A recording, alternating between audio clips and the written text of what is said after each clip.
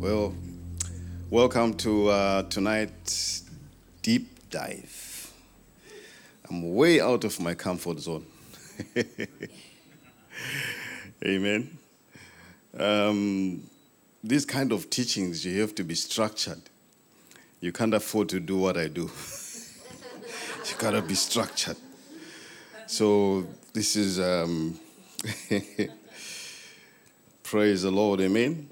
The book of Romans is one of the most difficult. I wonder, I don't know what got into me for me to say that to Pastor Chris, that I would like to teach the book of Romans, because it's one of the very challenging books in the Bible, but very deep as well.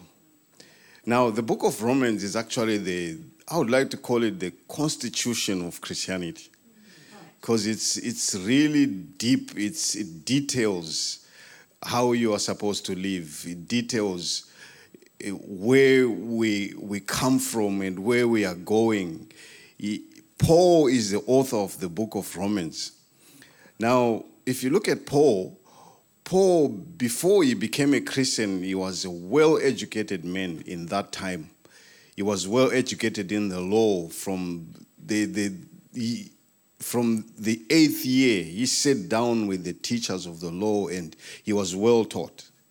And then he encounters Jesus on his way to Damascus in Acts chapter 9. Well, the story actually starts from chapter 8, where Stephen is stoned. And Paul was there. The Bible says Paul was there holding the garments of the people that were stoning Stephen. Did I say Paul? What did I say? Can't follow my thoughts. So the stoning of Stephen is where Paul comes onto the scene. And then as you go on in the book of Acts, it says he was persecuting the church. He was so zealous of what his belief was. You know, this is the thing about people that are zealous. This is why God wants people that are full of zeal in the house, because you can be on the other side very zealous, but when God converts you and come in, you still take. It's very rare to find someone who was zealous in the world who comes and becomes passive in the church. When you come, God uses you as you are. God has equipped you in that which you are. And when you come over, when you cross over, God uses you in that same tenacity that you had. So Paul comes out of persecuting the church vigorously, and he comes onto the scene and becomes one of the greatest apostles because of what he was, because of what his character was. He's a person that was zealous. Now, so the authorship of the book is Paul. Some of the books in the New Testament, people assume it was written by such and such, but Paul actually says in the beginning of chapter 1 that he is the author of the epistle. Jeez, English. Jesus, help me. So the book was written around 57 and 58 AD. Scholars say he was in Corinth when he wrote this letter to the Church of the Romans. Now, Paul is not the one who planted the church in Rome, unlike the churches in Corinth and other ones.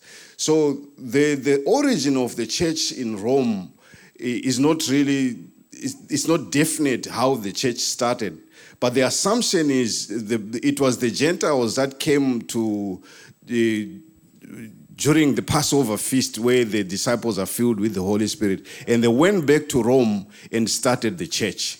But there was a lot of things that were involved in the church, because the church was comprised of the Gentiles and Jews, such that there was a lot of tension.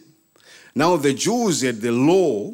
They were taught and brought up in the law. They had ways of doing things. There were things the way they were brought up under the law, and they wanted to impose some of the things that are under the law to the Gentiles. That for you to fit into this, for you to become a Christian, you need to be circumcised. This is some of the things that will come up in the conversation. That they wanted people to live by the law for them to be justified. And Paul comes onto this. And as we go on into the chapter, into the book, you realize Paul talks about being justified by faith, not by the law, not by the works, not by what you have done. It's not what qualifies you to become a Christian.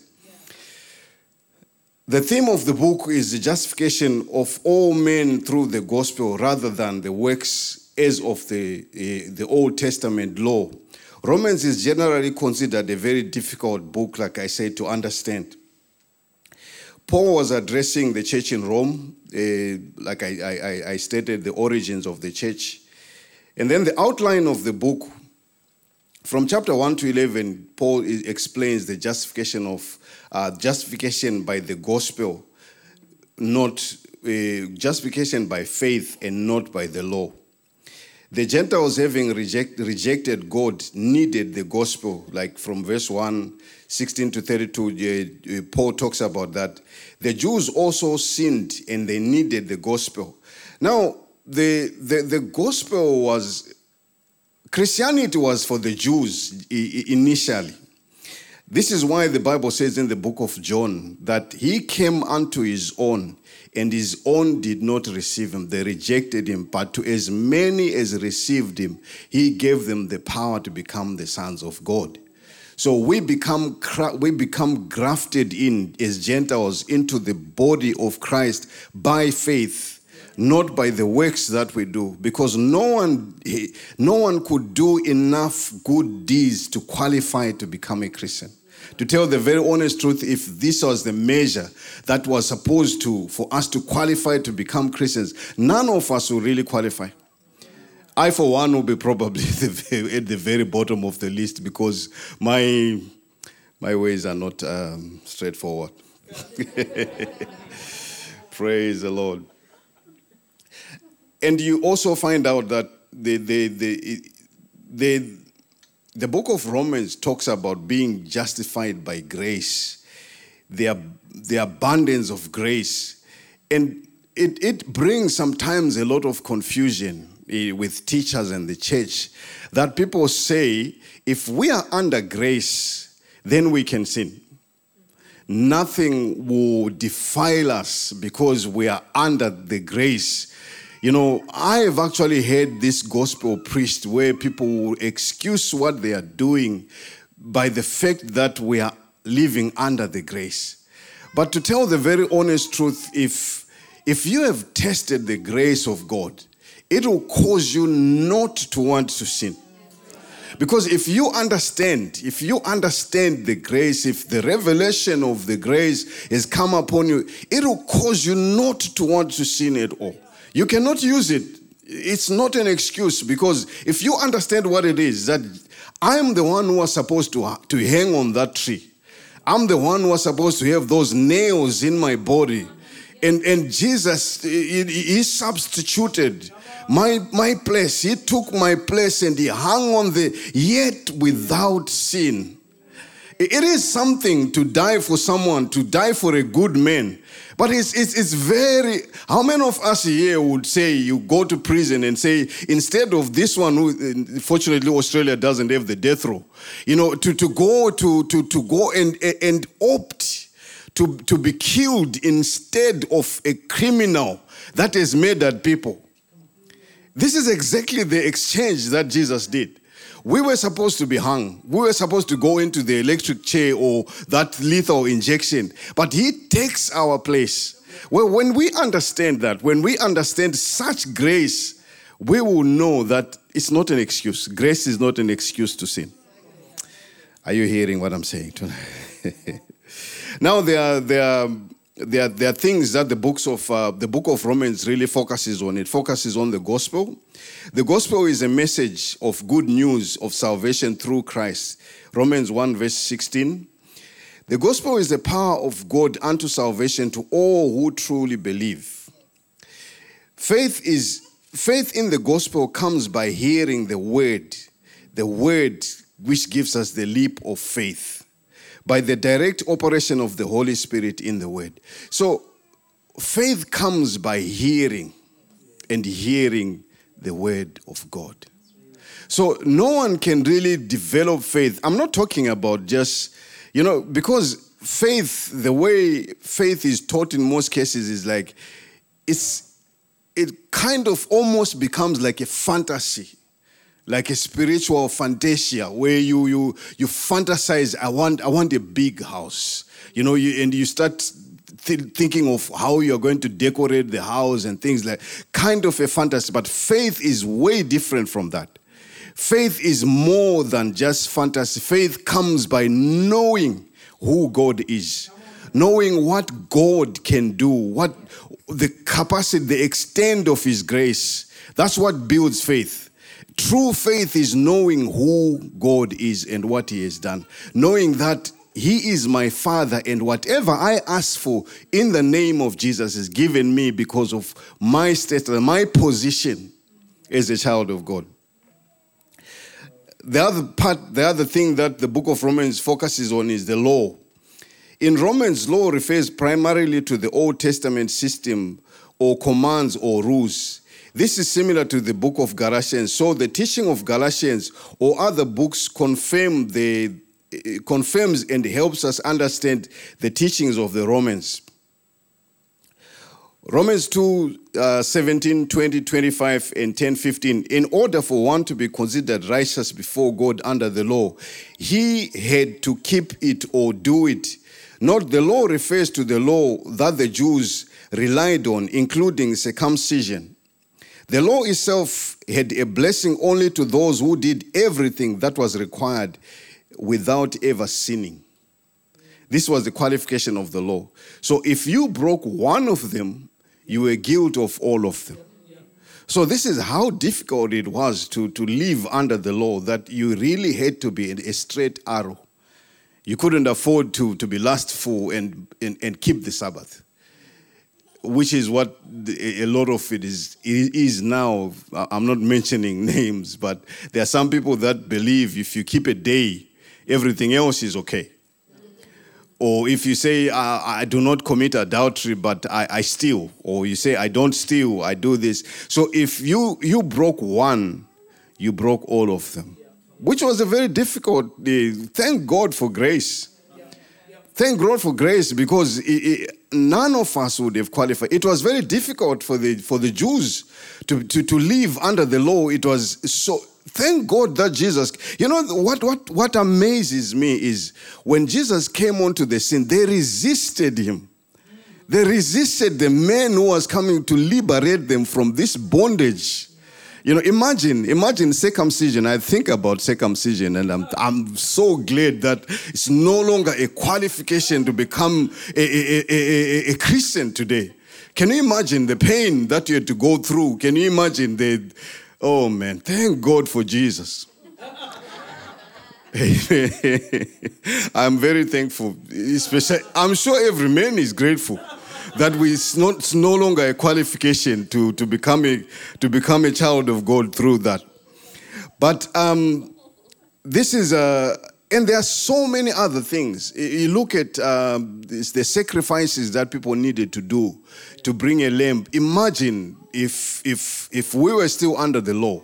Every Sunday that I will have to come in with my own goat, I have to come in with my own lamb, and Pastor Chris brings his own, and so brings their own. Can you imagine the slaughter? Can you imagine what the vegans were going to do to us? Can you imagine what can you imagine the smell? Can you imagine the bleating of the sheep and all that? Can you imagine? Thank God for Jesus. Thank God for grace. He really freed us from all these things. Amen. I hope we are going somewhere. I've lost my track. So it's he also talks a lot about the law, that we are not justified by the law, but we are justified by grace. We are justified by the blood of Jesus. We don't need to be good people. We just have to come as we are. And the good thing is, once we have encountered him, we don't remain as we are. He transforms us. That encounter with God transforms you. It causes you to want to be more and more like him. Amen. And then it talks about grace. That's another topic that it looks at. Grace is undeserved favor by which God offers forgiveness to those that violated his commandments and therefore do not deserve his reward. How amazing is that? That you have sinned, you do not deserve his reward, but by his grace you are invited in. By his grace, imagine if God used this to qualify. Most of us would not have gotten in. Imagine if God was as corrupt as men. We would only invite our friends. We would only invite people that we like. We wouldn't invite our neighbor because she's not too noisy or all this. A lot of people would not get the invite. Some people just don't like how you look. You say, his face annoys me. They are kind of people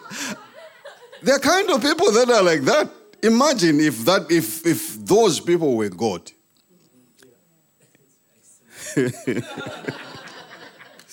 Amen. Romans 5, 1, 2, 20 and 21. By God's grace we rejoice in hope and receive righteousness to eternal life through Christ. Since the old law never justified us from sin, everyone who violated it would stand condemnation. One had to live a sinless life in order to have hope under the law. But the gospel provides the sacrifice of Jesus that can forgive sins. So we now have grace, favor with God that we did not deserve. This is the basic difference between the law, the works of the law, and grace through faith. It's not your qualification. It's not what you have done. It's not how good you are. It's not how eloquent you are. It's not how well you sing, how well you dress. It's not how tall, how short, how skinny, how fat. I almost said fat. Yes, fat. It's not really about that. It's just receiving Christ, just acknowledging him. He invites everyone in. Amen. The other part the Romans focuses on is faith. Faith is belief and trust in Jesus and his gospel message. Romans 5:1. We are justified by faith as we have peace with God through Christ. This is one that I really love, that we are at peace with God. We were at war with God before, but by faith into the gospel, by faith through Christ Jesus, we are at peace with God. We have been reconciled. We have come back to God through faith. Praise God. Isn't it amazing that it's scary to be at war with God? It's scary to be at war with God, because imagine the ammunitions that he has, what he can use against you. But to know that with his capacity, when you look at the world today, the structure of everyone wants to be friends with the superpower. Every country wants to be friends with a superpower. Everyone wants to be friends with America. They want to be friends with China, because they know that they don't want to go to war with these people because of their capabilities. But we don't have to worry about that. What we are glad about is that we are at peace with God. Amen. That's quite a revelation to know that I'm at peace with God. I can go to sleep not knowing that it's just not going to kill me. Praise God. When it starts raining and there's thunder and lightnings, I can walk knowing that he's not going to strike me, because I'm at peace with him. Amen. Praise God. Now, the other thing that Romans focuses on is obedience. Obedience means keeping God's commands or instructions. Some people claim Romans prove that since we have saved by faith and grace, obedience is not necessary. Goodness gracious. it is better to obey than to sacrifice. Obedience is way better. You know, it's better to do it right the first time. To know that I don't have to come with a sacrifice and apologize. The thing with the church today is we now sin presumptuously. We sin knowingly that we can always come and say sorry. We sin knowing that we can always repent, which is so bad.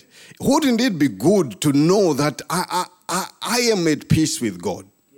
I don't have to hide when God is calling. Nowadays, the kind of prophecy that we have in the church is that prophecy where we just I see these good things. And a long time ago, prophecy was scary. When I first came to Christ, we were afraid of prophets. We had old men in the church that could smell it on you, right? When you meet him, he would know where you've been. This is how scary they were, because they saw in the spirit. They would tell you, you get straight. But nowadays, prophecies, la-di-da-da, these things. I see you're going to buy a beautiful house. The Lord is with you. Yes, the Lord is with you, but you have to be obedient. You have to be straight. Praise God. You know, it's scary that these days we have people that stand in front of the church but yet living in sin. We need people that fear God in the church, leadership, that are so afraid that if I am not straight, I'm not going to stand up here.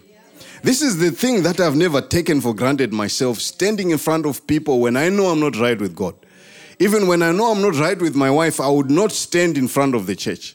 I want to make things right with her first. Then I know I can stand here. I am at peace with God. You know, this is what we need to do as Christians, knowing that even the Bible says, if before you put your offering, before you put your gift in the basket, go and make right your relationship with your brother. But we walk years, 20 years, and I haven't spoken to my brother. 20 years, the person next to me, I haven't even said hi to them because I just don't like them.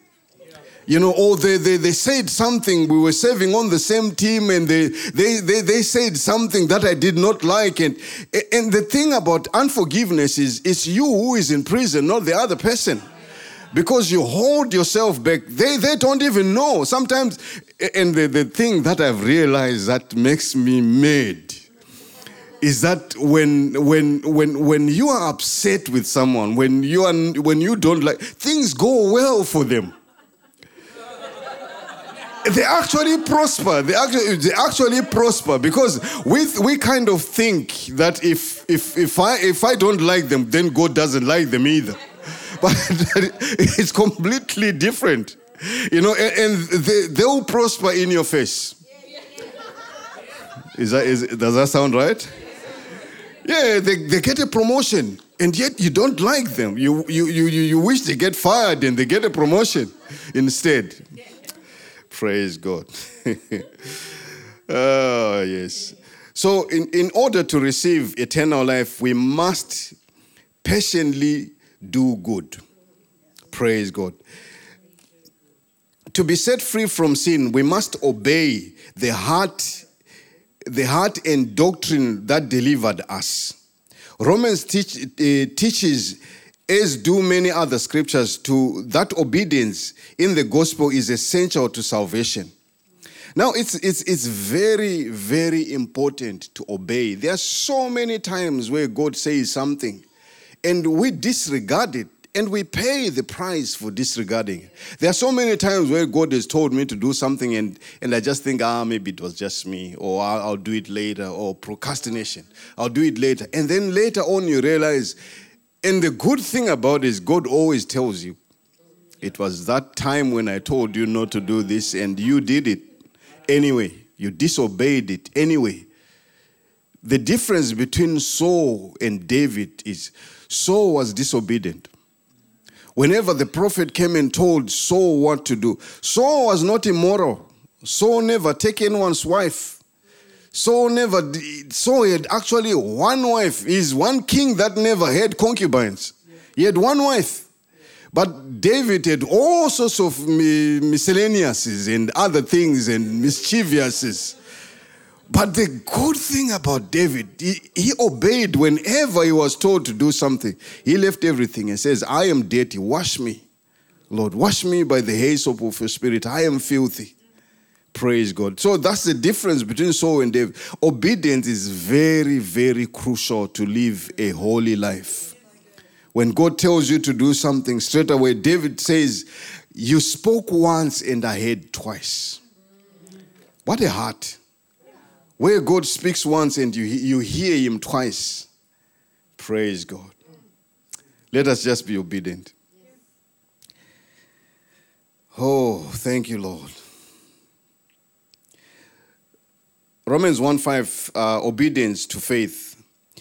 Romans 2, so I'll just go over some scriptures that you can take down and read in your own time. Praise the Lord. I'm not very good at following notes, you can see that. Now, Paul talks about being called to become an apostle. He was also called an apostle. Compare with Galatians 1:15.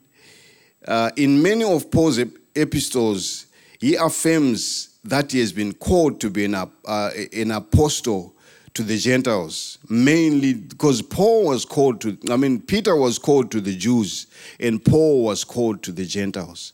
If you look, Paul is the one who wrote most of the he wrote most of the books in the New Testament, and he really focuses on teaching the Gentile that the Gentile is part of the plan of salvation. Whereas the Jews, the ones that are called to the Jews, who say Jesus Christ came for the Jews. And in reality, the Jews come first. It's to the Jews first and then to the Gentiles. Judgment to the Jews first and to the Gentiles. Praise the Lord. Let's see how much time have I got? I'm good? I've got 7 hours to go. Okay. Now, I think I'm done with the notes. I'll go to the Bible.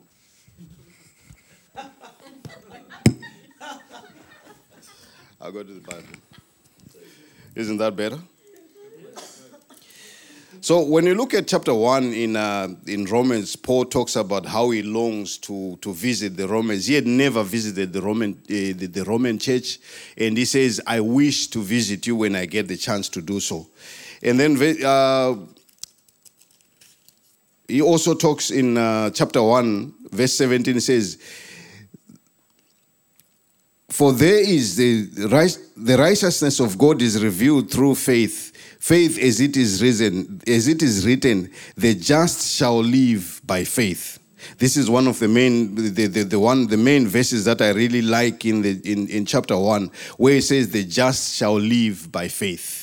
He shall not live by the law. He shall not live by his cunningness. He shall not live by his intellect. He shall not live by his money in his wallet. He shall not live by his job. He shall not live by his status in the community, but he shall live by his faith.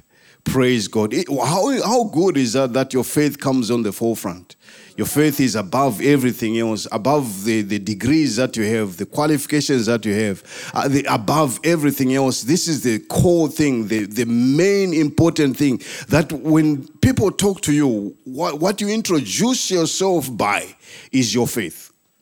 You don't introduce yourself by that I'm an engineer, or I'm a bus driver, or I am a carpenter, or I am a butcher. I am a man of faith. I am a woman of faith. This is my label. I live by my faith. I don't live by anything else but my faith. You know, when I get sick, it's not that I know a good doctor, but I know I've got good faith. Praise God. This is so profound. The just shall live by faith. Wouldn't it be good that if all of us as Christians, that our faith is on the forefront?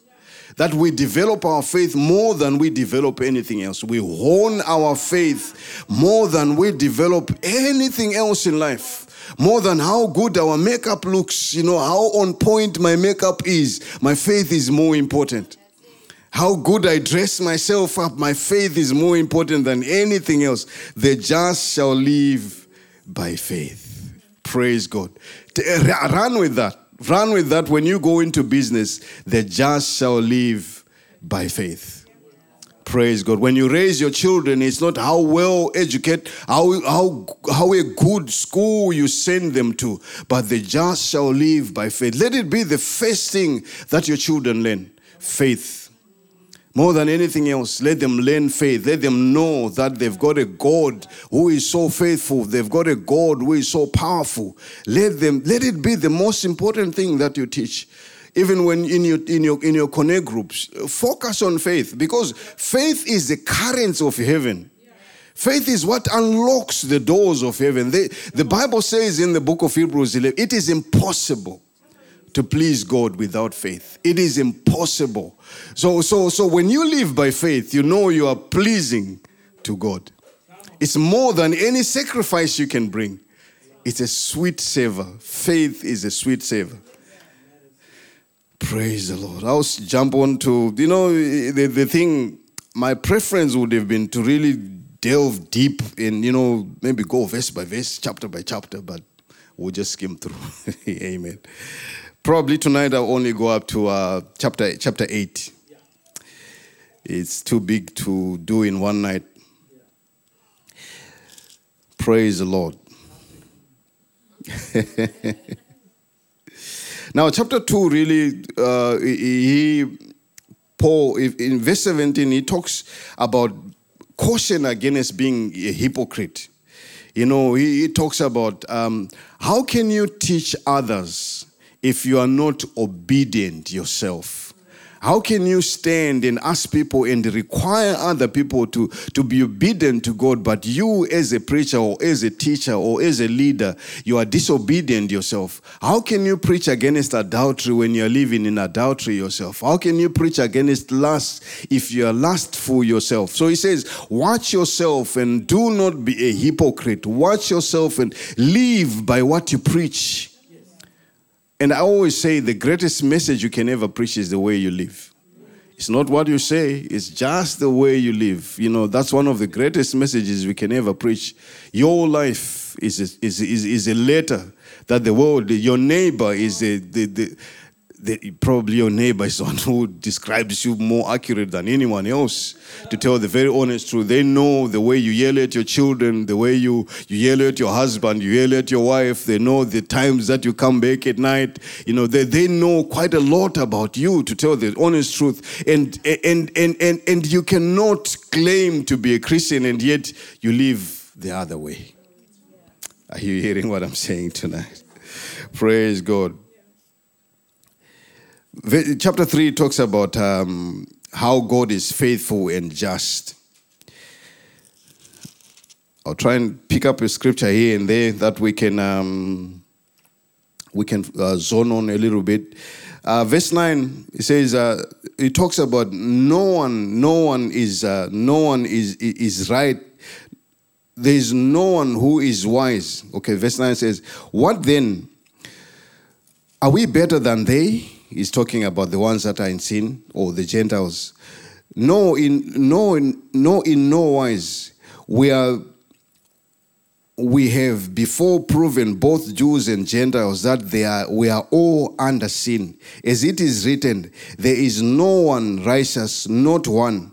There is no one that understands and no one that seeks after God. All of us has fallen short of the glory of God. We've all fallen short. We are all under sin. But we thank God for Jesus. We thank God for the Holy Spirit, that even as we live in a world that is so depraved as it is today, that we can stand up and say, God is on our side. God, we are under God's grace. Praise God. Have you ever noticed how the world has changed in the past 5 years? So much has happened. I get so amazed. You go to the shops, you see people with name tags nowadays that they've got he, she, they. It's now so complicated. In the past 5 years, I was watching this comedian who says, a friend of mine says, I invited a friend of mine to dinner, and he says, I'll bring a friend. He says, yeah, bring him. I said, no, them. He says, okay. So I went and bought a lot of food. And then he shows up with one person. And I asked, where are they? He says, they are here. Well, tell them to eat all the food. Praise God. So we are now living in a world so complicated that it's very hard now to know exactly what to call people. And we are supposed to conform to that. It brings a lot of rebellion in me.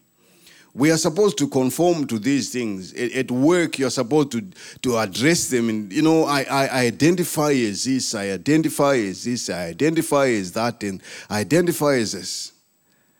What a lot of nonsense. Praise God. Praise God. So this guy shows up to work late, and they tell him you're late, and he says, no, I identify as on time. Praise the Lord. So chapter 4, justification through faith. What shall we say then? That Abraham, our father as pertaining to the flesh is found. For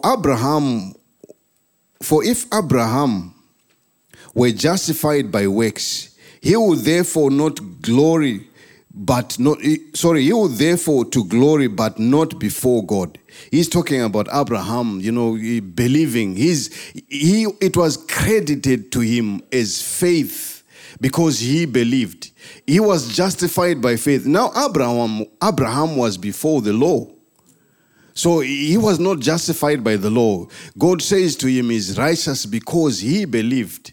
Isn't it amazing that it's way back before the law that someone was justified by faith, and on the other side of the law, today we are justified by faith by just believing that God is. That is our justification. Yeah. Praise the Lord. Saying, this one is the one that David writes. I think I'll go back a little bit. Verse 6 of chapter 4. Even as David also describes the blessedness of a man whom the Lord imputes righteousness without works, saying, Blessed are they whose iniquities are forgiven and those whose sins are covered. Blessed is a man whom the Lord does not impute sin. Praise God. That's so beautiful. That blessed is a man whose sins are covered. Blessed is a man whom the Lord does not impute sin. The Lord does not keep record of your sin. This is so amazing that, we sinned before we came to Christ, but the Lord has no record of that. We record ourselves. We keep record of the wrongs that we have done, but the truth is God does not record that. God does not even, we think, this is the other problem when people come to Christ. They think because of where I have been, I'm not worthy to become a Christian. I'm not worthy for God to use me. But the Bible here is saying the Lord has no record of that. You should, when the devil reminds you of the wrongs that you have done, just turn around and say, you are the one who has got a record, but God has no record of my sin. God has no record of anything that I have done before. What a wonderful God we save. You start on a clean plate. Amen. As if you have never sinned. When you come to Christ, you're starting. This is why he says we are born again. So we are starting on day one. What we did before is not remembered. Praise God. It's so wonderful. We should really get excited by things like that. God does not remember what I did. He chooses. For his name's sake, in the book of Hebrews, it says, for his name's sake, he chooses not to remember our sin. Praise. Not for our sake, but his sake. For how good he is. He chooses not to remember our sin. Amen. Chapter 5 talks about being justified by the blood of Jesus.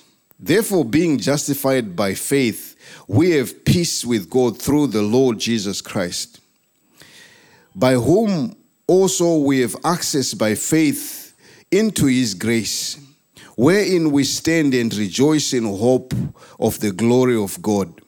And not only so, we glory in tribulations also, knowing that tribulation worketh patience, and patience experience, and experience hope, and hope maketh not ashamed. Praise God. When we are tried, when we are tested, we develop patience. One thing I like about God, one thing I love about God is we don't choose where he exercises us. When we walk into the gym, there are some machines that we don't like to go on. But when you walk into God's gym, you don't choose.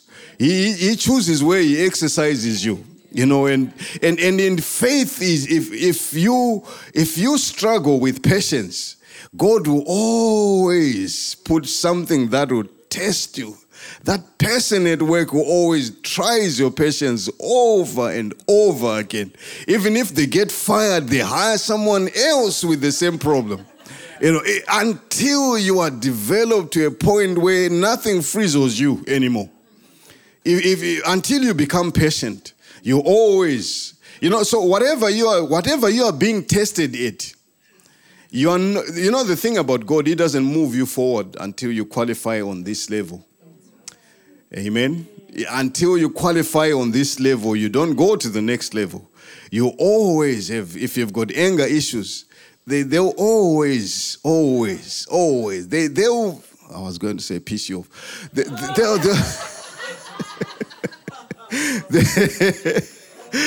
Yes, they'll piss you off. All the time. Somehow, they'll just come. They will just come until you've managed to harness your anger, until you've managed. The Bible says a man who does not have self-control is like a wall is like a city whose walls are broken. Praise God. If you do not have self-control, all the time something comes up until you learn to control yourself. Amen. There is a joke that is told of these three ministers. So they were pastors in their churches, and so every now and then they'll go away fishing, the three of them. So they say to each other, we don't have, our congregants come to us to confess their sins, but we don't have anyone to confess to. Let's confess to each other. So the first guy says, my problem is I steal money from the church. This is my weakness. Money is my weakness. And the second one says, adultery is my weakness. I have a problem with women. So the third guy is quiet, and they ask him, why? What is your problem? He says, when can we go? I really feel like I need to tell someone this. So his weakness was gossip. He needed to find someone to tell these things. So we all have our weaknesses. And God, the thing about God, he wants us perfect. So he is always putting these things in front of us so that we become perfect. We become processed. We become developed. All the time. I don't know what your weakness is. I wish we had the time to go around the room and ask, what is your challenge? What is your challenge? But the good thing about the Holy Spirit, he tells you, what your challenge is. You know what your challenge is. And if you observe, you always are challenged at that until you qualify. I always say, there's no way you will say you are not a thief until you have been tested to steal and you didn't. I'll say that again. There's no way you say you are not an adulterer until you've been tested to commit adultery and you didn't. Because some of the things that we judge other people by saying, who didn't do that? If you've been tested at that and qualified and you did not do it, then you know you cannot do it. Yeah. But if you've never been tested, do not judge anyone. Yeah. Because you've got your own challenges. You know where you fail. And this is why I always encourage, let's pray in the Holy Spirit. Pray in tongues. Because there are things that I would never pray for in my own language. If I am lustful, I can never pray and say, God, remove lust from me. But when I pray in the Holy Spirit, when I pray in tongues, then the Holy Spirit is praying over those things that I do not normally pray for myself. He continues to pray on my behalf. Do you know we are full of handles that the devil can hold on to? We are full of handles. But when we pray in the Spirit, those handles will begin to fall off. And when he tries to hold on to you, you do not have those handles anymore. Are you hearing what I'm saying? Praise God. So we are justified by Christ, and He tests us in patience. He tests us to develop our experience and our patience and perseverance. Praise God. What's the time? The clock is not working. God's time? Can I have my phone so I know what I'm doing? 6:36. Praise God. The green one is the clock. Okay. I thought it was 30 o'clock. Praise God. So chapter 6 talks about walking in the newness of life, being born again, it says, what shall we say then? Shall we continue to sin that grace may abound? God forbid. How shall we that are dead to sin, how can we live in sin any longer? Praise God. We cannot sin because we are dead to sin. He talks about a woman who is married. If her husband divorces her, she cannot remarry because she is still tied to him legally. But if he dies, she's free from that bondage. Same as sin. We are no longer married to sin. We are dead to sin. We have died to sin. How do we live in sin anymore when we are when we are dead to it? Praise God. So, if you're still living in sin, then you are not dead to sin. Very uncomfortable as it is. Because probably sin is just fainted in you. It's not dead. But we need to kill the sin. You need to die to sin. And be observant. The Bible is saying sin, not sins. There's a difference between sin and sins. Now, sin is the root of sin, which Jesus took care of. When Jesus hung on the cross, he dealt with sin, S-I-N. But we still struggle with the acts of sin, which is N-I-S-N, so S-I-N-S, sins, which are just acts of sin. But we are delivered from the root of sin. We can still commit these little acts, but sin has no hold on us. As a root, it has no hold on us. We can sleep here and there, but we are not under the rulership or leadership of sin. We have been delivered from it. So sometimes we are not yet perfect. We may fail here and there, but we are not under sin. We are not under the bondage of sin anymore. When Jesus hung on that tree, he delivered us from the root of sin. Are you hearing what I'm saying tonight? Yeah. Praise God. Amen. Whew.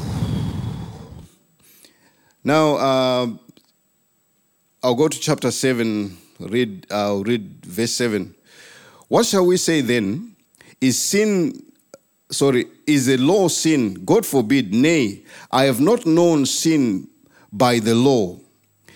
For I had not known lust, except that the law said that I should not covet. But sin, taking occasion by the commandments, wrought in me manners of, this is a complicated word to pronounce, concupiscence.